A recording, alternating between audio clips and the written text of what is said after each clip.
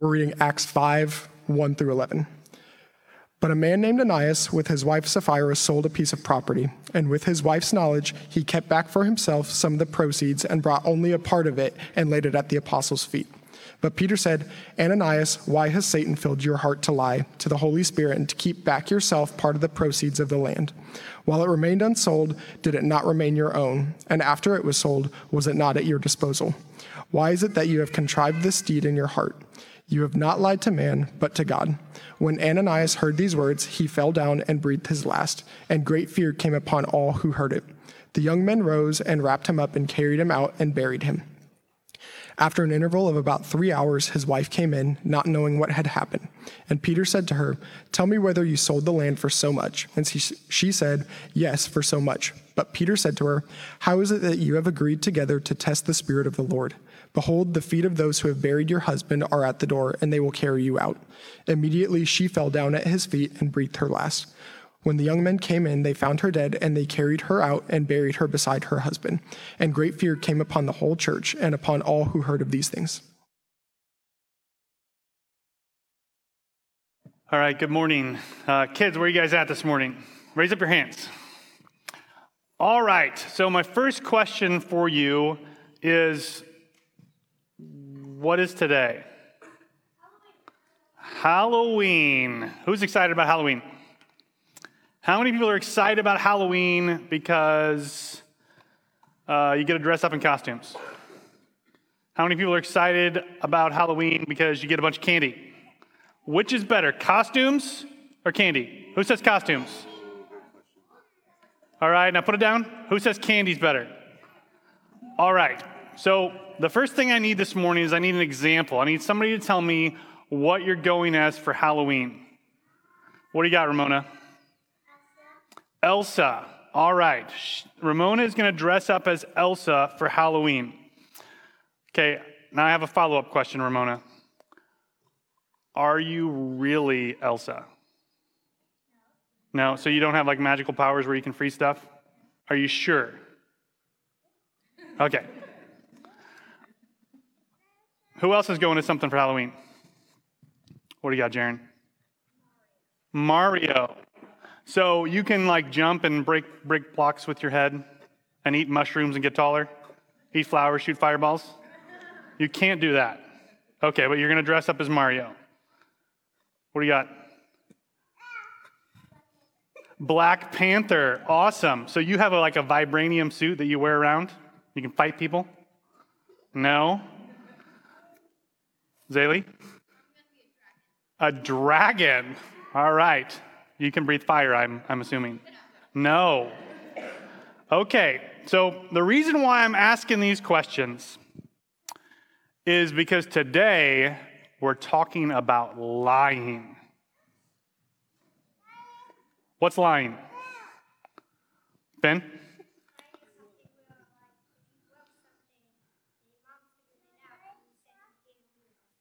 So when you like say something that's not true, right? Great answer, Ben. So when Ramona says she's Elsa, and Jaren says he's Mario, and Nolan says he's Black Panther, and Zaylee says she's a dragon, is that lying? No. I agree. No, right? It's not. Because none of us really think that Ramona's actually Elsa, right?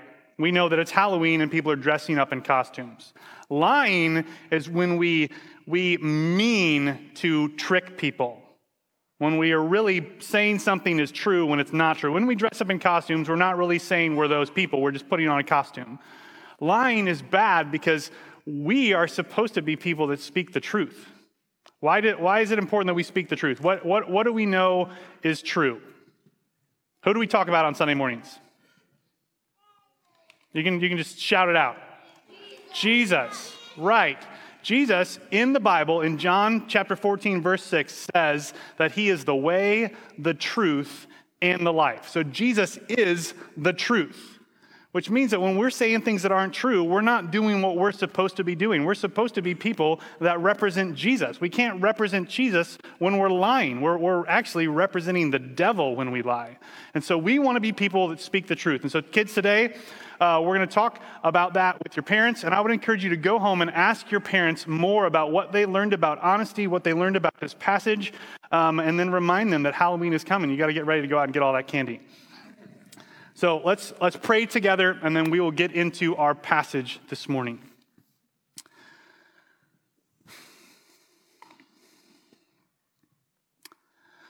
Father, we thank you that you have not left us alone to figure out what truth is, but that you have revealed yourself in your word and through your Son, that you make known to us who you are and who we are as your creation.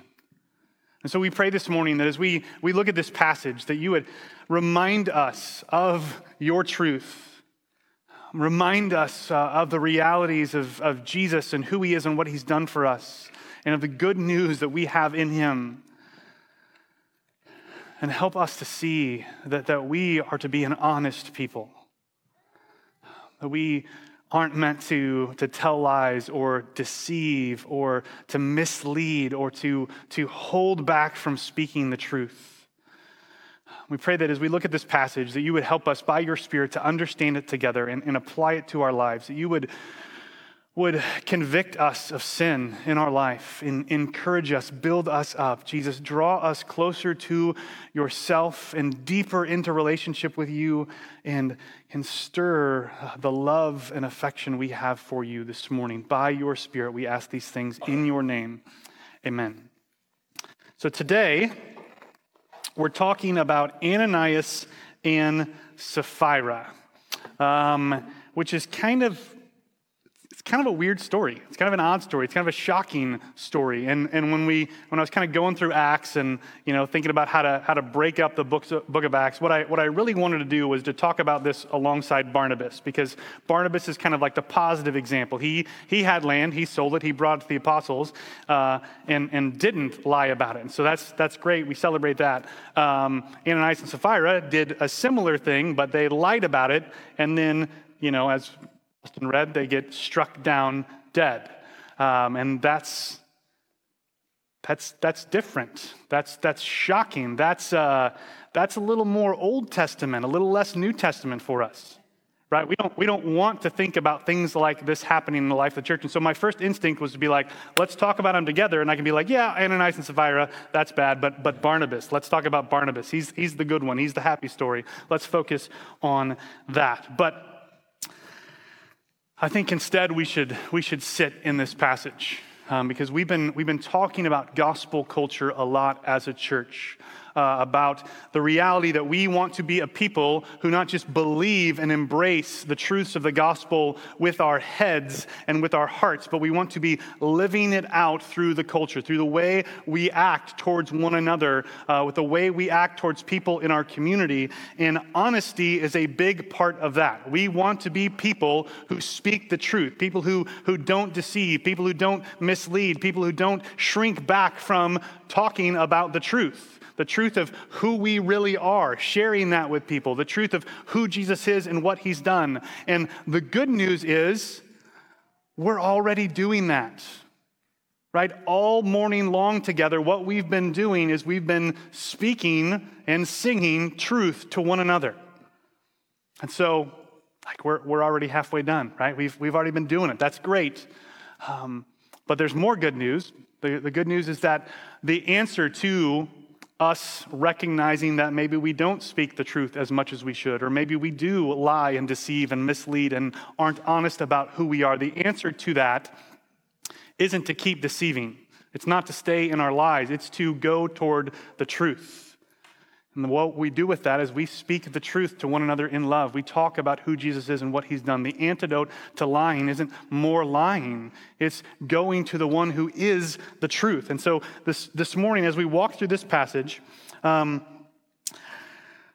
going to talk about some issues, some hard problems with this passage, ways in which it makes us uncomfortable.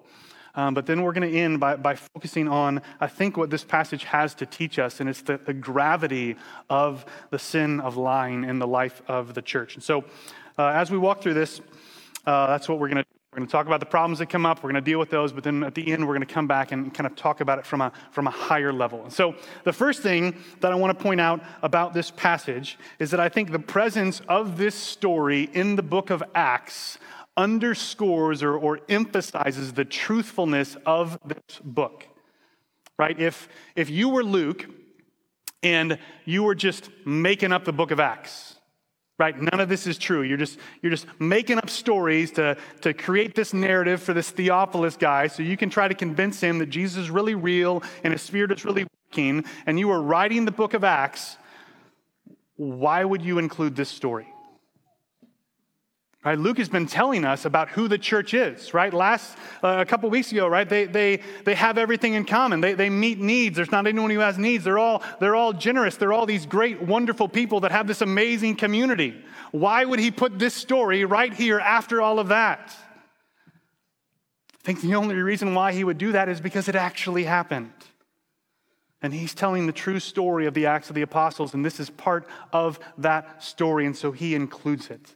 So I think it underscores the truthfulness of the book of Acts. I think another reason why the presence of this story, even though it's kind of weird, should encourage us is because it shows us that even with all those passages that highlight all the great things that were going off in the life of the early church, they didn't have everything together. Right? There were broken people in their midst, which gives me hope. Because I am a broken person in the church, right? I fall short. I don't measure up, just like all of you, right? And so sometimes when we hear stories about a guy named Barnabas, we can think, man, everybody was like that in the early church. But not everybody was. Ananias and Sapphira were there. They got killed for it. So we don't want to be unrepentant like they are. But we can be broken and be members of his body and repentant. So I think it should be encouraging to us that this story is here. But I think more than anything else, the reason why I want us to kind of sit in this passage and this passage alone is because I think it should be sobering to us. Right? It should raise in our minds and in our hearts an awareness for the gravity of our sin. Right? It's something that God took great lengths to root out in his church. And to root out in his creation. He sent Jesus so that we would have a way out. We're going to talk about that as we move through the passage this morning. So the first thing Luke does here for us is he kind of sets the stage for this narrative that's about to unfold. He gives us some background information that we need in order to understand the interchange that's about to take place. So there's this guy, Ananias. He has a wife whose name's Sapphira. They have some land, and they decided, right, they saw Barnabas sell his land and lay it at the apostles' feet, and everybody's like, oh, Barnabas is such a great guy. Let's write down that story so we can tell everybody about it for generations. And they're like, I want that kind of attention. I want people to look at me like they look at Barnabas. And so they decide they're going to sell their land, but they're not going to actually be like Barnabas. They just want to appear to be like Barnabas. And so they decide they're going to keep back some of the money for themselves. But when they bring it to the apostles, they're going to say they're bringing all of the money. So that's what's taken place. And then we kind of jump into the story where Peter is talking with him. And Peter says in verse 3, Ananias, why has Satan filled your heart to lie to the Holy Spirit and to keep back for yourself part of the proceeds of the land? So the first question we need to ask is, how does Peter know this? I know it, you know it, because Luke, as the author, has given us that information. But how does Peter know? Where does he get this information? He's going to tell us, right? Why has Satan filled your heart to lie to the Holy Spirit? The Holy Spirit has made this known to Peter. Peter does not have this information. It's not at his disposal. It's not like the early church has a bunch of people out in the community that are spying on all its members, and they come and they tell Peter about what's going on. Peter knows this because the Holy Spirit has made it known to him. So either Peter has some sort of, ongoing spiritual gift that gives him the ability to discern whether people are telling the truth or not, or this is a kind of momentary, specific empowerment for this situation that he might know in this time and in this place that Ananias is lying. But he knows. The Spirit has given him this knowledge so that he would see this lie that's coming in, creeping in to the life of the church. But he also asks Ananias why he's doing this. He knows what he's doing because the Spirit has made him known, but he's still going to hold him accountable for it. He acknowledges that Satan has tempted him, but Ananias is the one that's called to account. I think it's important for us to recognize when it comes to sin, right? We are tempted to sin by Satan, by the world, by our flesh, but we're the ones that are accountable for it. We can't be like Adam and say, oh, it was that woman that you gave me. Adam decided to eat the fruit. His sin is on him. So Peter's going to follow up with some more questions, trying to get at what's going on in Ananias' heart as he's trying to deceive the church. And these questions he's about to ask, where he says, while it remained unsold, did it not remain in your own, and after it was sold, was it not at your disposal? These are written in such a way in the original language as if they assume a yes answer. So this is like a nearly, almost completely rhetorical question. And we do the same thing in English, right? If I say, like, kids like ice cream, don't they? Like, I'm leading you to answer that question with a yes, right? Kids are excited about candy, right?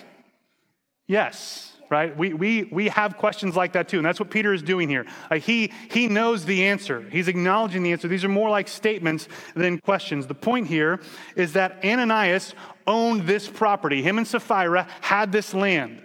They could have done whatever they wanted to do with it. They could have kept it. They could have sold it. Once they sold it, they could have taken the money and given all of the money to the church. They could have given some of the money to the church. They could have given none of the money to the church. It was their property. They could do whatever they wanted to do with it. The problem here is not what they did or didn't do with the land. The problem here is not their generosity. The problem here is their deception. The fact that they have lied about what they did with their land. And Peter says, why have you contrived this deed in your heart? You have not lied to man, but to God. You have not lied to man, but to God. So let's take a step back here. And at face value, who is Ananias lying to? Peter, right? But Peter says, you've not lied to man, but to God. So why does Peter say, if Ananias is lying to Peter's face and the other people that are there, why does he say that he's lying to God?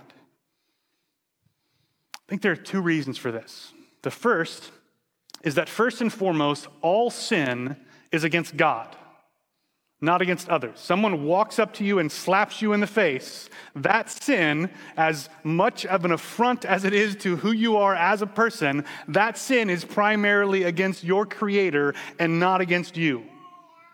Right? You are a secondary sinned against person in that situation. I'm not saying it's okay. I'm not saying I don't feel bad for you that you got slapped in the face. I'm saying that that sin is primarily against God and secondarily against you. The reason why that is because sin is an action or a attitude or a nature that is opposed to what God desires for us. Sin is bad because it's when we say what I want or who I am or who I want to be, that is more important than what God says about all of those things. Sin is rebellion against Him. And so any sin, no matter how personal it is against us, is first and foremost against God because He is the one who defines what sin is and sin isn't. Sin is an act of rebellion against Him. Secondarily, it affects us.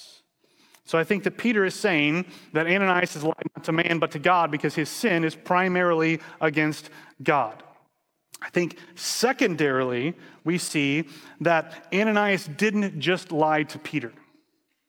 Right? He's lying to the church. Peter is there as a representative of the apostles. The apostles are there as representatives of God in his church. The church is there as representatives of Christ in their community, in their city, in God's creation.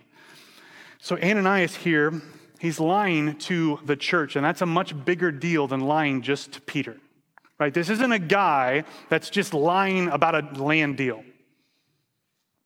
Right? He's intentionally trying to deceive and manipulate the people of God so that he might receive higher standing in God's family than he should have otherwise. He's trying to look like someone who is doing the right things for the right reasons, but he's not. He's a wolf in sheep's clothing. He is giving Satan a foothold in the life of the church.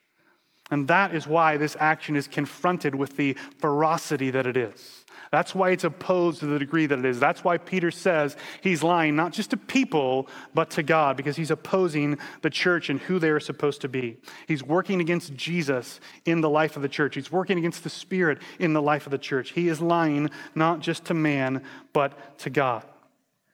And Luke tells us that when Ananias heard these words, when Peter stopped questioning him, stopped talking, Ananias falls down dead immediately. And young men come in, wrap him up, take him out, and bury him. Ananias lies and then is killed. There are a few issues here that we need to talk about. The first one is what killed Ananias? Or maybe who?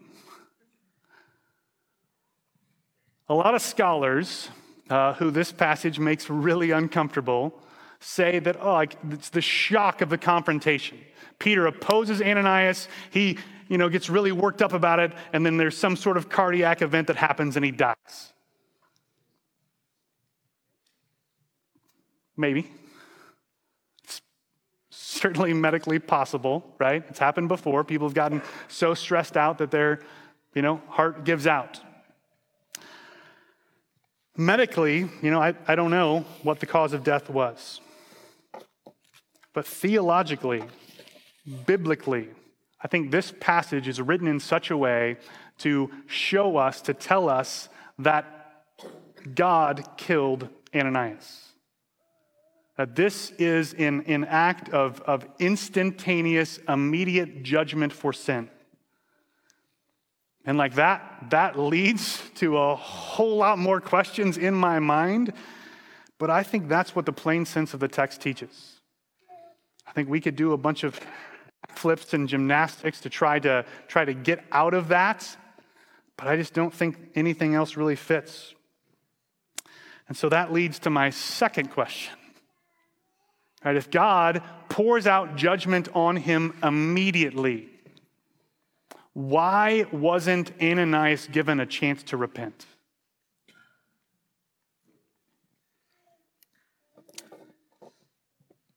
Why doesn't Peter call him to repentance? Why doesn't Peter preach the gospel to him? Why doesn't he do a bunch of other things in this situation other than say, hey, there's people at the door that are come and carry out your dead body? Well, first of all, we don't know that he didn't. The information we have is the information that we have. Luke did not write down every single thing that happened in the life of the church, right? He has to be selective with what he's saying to us as readers. He can't include everything. Otherwise, this book would be massive. It would be huge. And so he has to be selective. And so he doesn't give us the whole story all of the time. So we don't know that he didn't give him an opportunity to repent. But also, we do know that Ananias would have been given opportunities to repent. So Paul says in 1 Corinthians 10:13 this. He says, no temptation has overtaken you that is not common to man. God is faithful, And he will not let you be tempted beyond your ability. But with the temptation, he will also provide the way of escape that you may be able to endure it. So we know from this passage that Ananias was tempted by Satan to do this thing. We know from 1 Corinthians 10:13 that God is faithful. We know that from the whole of Scripture. God is faithful. He keeps his promises. And in 1 Corinthians 10:13, he promises that whenever we are tempted, there is always, always, always, always, always a way out of that temptation. We will never be tempted beyond what we can bear. That means that whenever we give into temptation, it's not because the temptation was too big for us, too much for us, too powerful enough. It's not that it just beat us. It's because we made the choice to give in. It's because we made the choice not to take the way out that God faithfully provided us. And so Ananias, the moment that thought first popped into his head to say, I'm going to sell my land, I'm going to keep some of it for myself and give the rest to the apostles. The moment that happened, there was a way out. He could have taken it. He could have repented. When him and his wife talked about what they were going to do, there was a moment, there was a way out. They could have repented. When Ananias was dividing the money up at his home, there was a way out. He could have repented. He could have turned back. As he was walking on the way to go to where the apostles were to lay some of the money at their feet, he could have taken a way out. He could have repented. He could have turned back. All along the way, there was moment after moment after moment where he could have turned back. He could have repented. He could have put his faith in Jesus instead of in his own ability to manipulate people to raise his reputation in the life of the church. There were lots of opportunities for him to repent, but he didn't take them. So God pours out judgment on him. The next question, which is similar to why didn't he have a chance to repent, is where is God's grace in this passage? All right, where's the grace of the gospel in this account? I think first, we need to recognize that God had shown Ananias grace. Right? There's evidence of that even in this story. Right? He had property. Where did he get that? Right? Every good and perfect gift comes down to us from the Father of lights. God gave him that graciously, generously. Where did he get his wife from? Right? Everyone who finds a wife finds favor from the Lord. God had given him these things. God had shown Ananias grace. But instead of it causing Ananias' heart to love God and respond to him in that way for those things, in order causing him to steward that well, he used it as an opportunity to manipulate the church. I think we also need to realize that in this passage, God is showing grace. He's showing grace to his church. Think about all the damage that would have been done in the life of the early church if this lie went unnoticed. And this person who wants to clean the outside of the cup while leaving the inside alone became a person like Barnabas in the life of the church. Imagine if instead of Barnabas being Paul's first missionary partner, it was Ananias. And he kept lying and kept deceiving and kept manipulating people so that he could look good, but inwardly was rotting away. God spared the church from those things graciously. He protected them. He didn't allow Ananias to hide as a wolf in sheep's clothing, but called him out and then took him out. This is not the kind of grace we're most comfortable with, but it is grace. The fourth kind of issue with this is at the very end, right? He dies, the young men come in, wrap him up, and carry him out and bury him. And then in the next little chunk, verse 7, we're going to find out 3 hours later that Sapphira comes in, his wife, and has no knowledge of what's taken place. And so just imagine if your spouse died and we, as your church family, just buried them. And then 3 hours later, we're like, he's already out there. Everything's done. This does not seem kind or loving to Sapphira at all. So, a couple clarifications, I think, help us understand it a little more. I don't think it gets any better, but it helps us understand it better. First of all, like during this time in this culture, like immediate burial was not immediate, but like soon burial was common, right? They didn't have refrigeration. It was hot. And so people were buried usually the same day they died. It wasn't like here where you could kind of maybe schedule a funeral on a more convenient day so that more people could come. There it was, we've got a body and it's hot and we want to put it under the ground or in a tomb so that it doesn't smell. So this seems incredibly rushed to us, but it would have been less rushed to them in their culture. Second of all, it would have been very uncommon for this to happen. So it's not uncommon to be buried the same day, but be buried without your family would have been really weird. I think the reason why this happens is because the way in which this story is presented to us, right? This is the early church, Luke, the apostles, they clearly understood this as an act of judgment on Ananias and on Sapphira. So because of that, they are trying to get this person out of their midst. They're saying, God has struck him down. Let's take him out. Let's bury him. Let's do it right away. It's hasty. It's quick. I don't think it makes it any better. But it's what they do.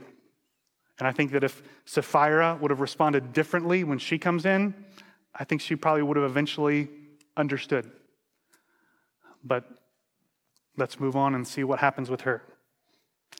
She comes in not knowing about what has happened. She doesn't know that her husband's already buried. She doesn't know that he died. She doesn't know that he got found out. She doesn't know that Peter knows. She doesn't know that it doesn't really even matter if Peter knows because the Spirit can make things known to Peter. But she comes in, Peter questions her. Peter gives her the opportunity to repent, to speak the truth, to not lie, to not carry it out. But she doesn't. She agrees. She says, yes, the price that Ananias said is the price we sold it for. And look at what Peter says in verse 9. He says, how is it that you have agreed together to test the Spirit of the Lord? Behold, the feet of those who have buried your husband are at the door, and they will carry you out. In Peter's words, she's learning several things. She learns, first of all, that she's been found out, that it's known that they've lied, they've tried to deceive. Second of all, she learns that her husband is already dead. Third, she learns she is about to die. People are ready to bury her. They're already here. And so, even if we could make an argument, make a case for Ananias' death being somehow medically caused by the stress of the situation, that just doesn't fit with Sapphira. Peter calls it before it happens. Right? He says, you're going to die, and then she dies. Which, as we're going to see in our passage next week, people begin to act a little differently around Peter after this event and others. She dies, and she goes out, and she's buried by her husband. Same thing, same reason, same everything taking place. Luke says that great fear came upon the whole church and upon all who heard of these things. Right? I mean, if something like this happened in the life of our church, right? If somebody tried to lie to Daniel Miller and he was like, don't lie to the Spirit of God, and then they died, Like, I'm not going to talk to Daniel for a while. I'm going to keep my distance, you know? That would make me very uncomfortable. But this makes it clear that holiness mattered in the life of the early church. Just like holiness matters in the life of our church. Right? The good news is that Jesus came and lived a life of perfect obedience to his Father so that we don't have to. He died in our place, paying the penalty for all of our sins, past, present, and future. It's not about what we do. It's not our holiness, our righteousness that earns us favor from God. It's his. And so that means it's not about what I do. It's not about whether I'm holy, because I'm not. It's not about whether I'm righteous, because I'm not. But that doesn't mean that what I do doesn't matter, right? Because of what Jesus has done for me, because he's brought me into his family, I'm supposed to be someone that strives to bear the family likeness. Therefore, as beloved children, be imitators of God. He is holy, so you should be holy. He is faithful, so you should be faithful. He is trustworthy, so you should be trustworthy. Those things don't earn us favor from God, but we are called to be people that strive for righteousness and holiness. It's not about what we do, but that doesn't mean that what we do doesn't matter. I think specifically in this passage, we see that we're called towards holiness with respect to being truthful, honest people. Right? Lying is bad.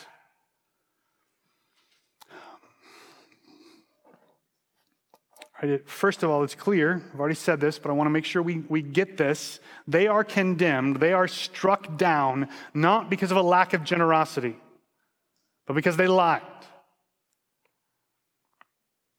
And so the harshest, most immediate act of judgment in the New Testament against sin in the life of the church is against lying, which is a little surprising. Like, I think I would expect it to be something else, but it's against lying. And so why? Why is lying such a big deal in the life of the church? Why is honesty so important in the life of the church?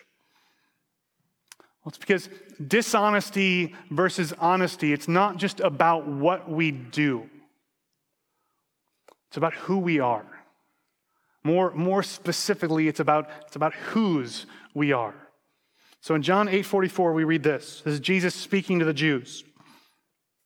He says, "You are of your father, the devil, and your will is to do your father's desires. He was a murderer from the beginning and does not stand in the truth because there is no truth in him. When he lies, he speaks out of his character, for he is a liar and the father of lies." So the devil is the father of lies. He's the source of lies. And Jesus, in talking to the Jews who are lying about who he is, tells them, "You're of your father, the devil." Last week, we talked about Barnabas being a son of encouragement. And he's given that nickname because of the way the father-son relationship functioned in the ancient world. Who your father was who you are. What he did was what you did. His status, his standing, it was what you had as his son. And so when Jesus is calling the Jews sons of their father, the devil, the father of lies, because they're lying, he's saying, you're bearing the family likeness. You look like your dad. You're acting like your dad. You're being who your dad is. We, on the other hand, are not called to represent him. We're sons and daughters of God. And the reason why lying matters is because when we lie, when we're dishonest, when we deceive, when we shrink back from honesty and shrink back from speaking the truth about who we are and where we're at and who Jesus is and what he's done, when we hold back from truthfulness, we are not being who he has recreated us to be. We are living like we are still sons and daughters of the devil rather than sons and daughters of God. We are called to be an honest people because we serve an honest God. We are called to speak the truth because our Father always speaks the truth. We are called to be people who don't deceive because he never deceives. This is who we're called to be. Lying, like we talked about with the kids, is making an intentionally deceptive statement. But not lying isn't the standard for us. Right? It's not just about like not doing the bad thing. We're to go completely the other direction. We want to be as honest as possible. Sean, when talking about the difference between niceness and kindness, said that kindness is telling people there's something stuck in their teeth. Niceness is not doing that. Right? Honesty is kindness. In that moment, being honest means telling that person there's something in their teeth. To not do that is dishonest. It's not lying, right? Lying would be saying you don't have anything in your teeth. But the honest thing to do in that situation is the kind thing. Those are the kind of people we are called to be. Even when speaking the truth, even when being honest is uncomfortable for other people or for us, that doesn't matter. I think God is a lot less concerned about our comfort than we think he is. We're called to be honest. God hates lies. I think that's evident in this passage.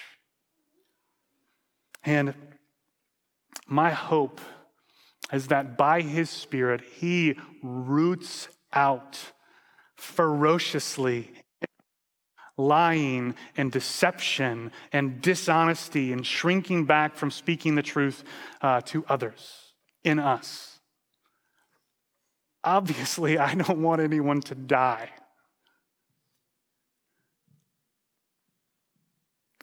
But I want us to take it seriously. Because he has acted this way before, and there's no reason for us to think that he can't or won't or shouldn't do so again. Right? The way the early church responds to this is with an intense pursuit of holiness. And that's how we should respond to this passage too. We shouldn't respond thinking, this will never happen again. This won't happen to us. This won't happen in our church. So it doesn't really matter. Honesty leads us to Jesus, who died in our place for our dishonesty. Lies, deception, half-truths, they lead us away from him. They cause us to be okay with our sin. They make us more like the devil. They draw us away from Jesus. Jesus gives life to us. He is truthfulness. And that's who we're called to be as his people. So let's pray together, and then let's continue singing and speaking truth to one another in the rest of the service. And after service, let's be honest with one another. Right? We should have somebody at the door that's checking people as they leave to make sure there's no food in their teeth. And if there is, we'll come back in here and we'll do this all over again.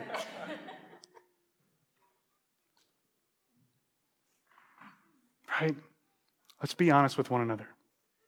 Let's pray.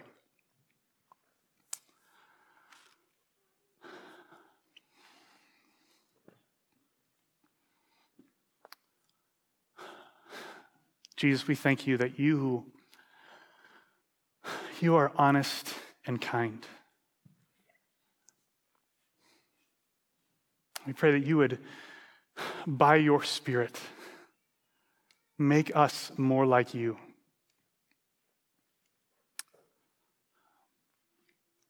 Help us to be kind and honest to one another.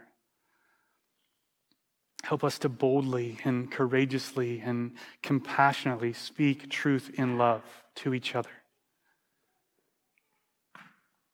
Pray that you, by your Spirit, wouldn't let us hide, but that we, in deception, in lies, in half-truths, in dishonesty, that we would be found out.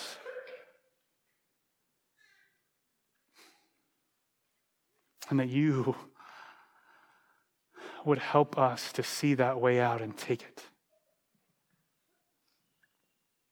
Jesus, we thank you for your sacrifice.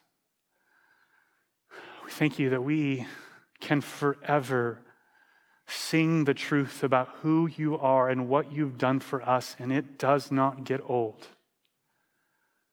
We cannot exhaust the grace that you have shown us and are showing us and will show us. So we pray that you would continue to be with us as we seek to worship in spirit and truth and to fellowship with one another in honest and kind ways. It's in your name we pray. Amen.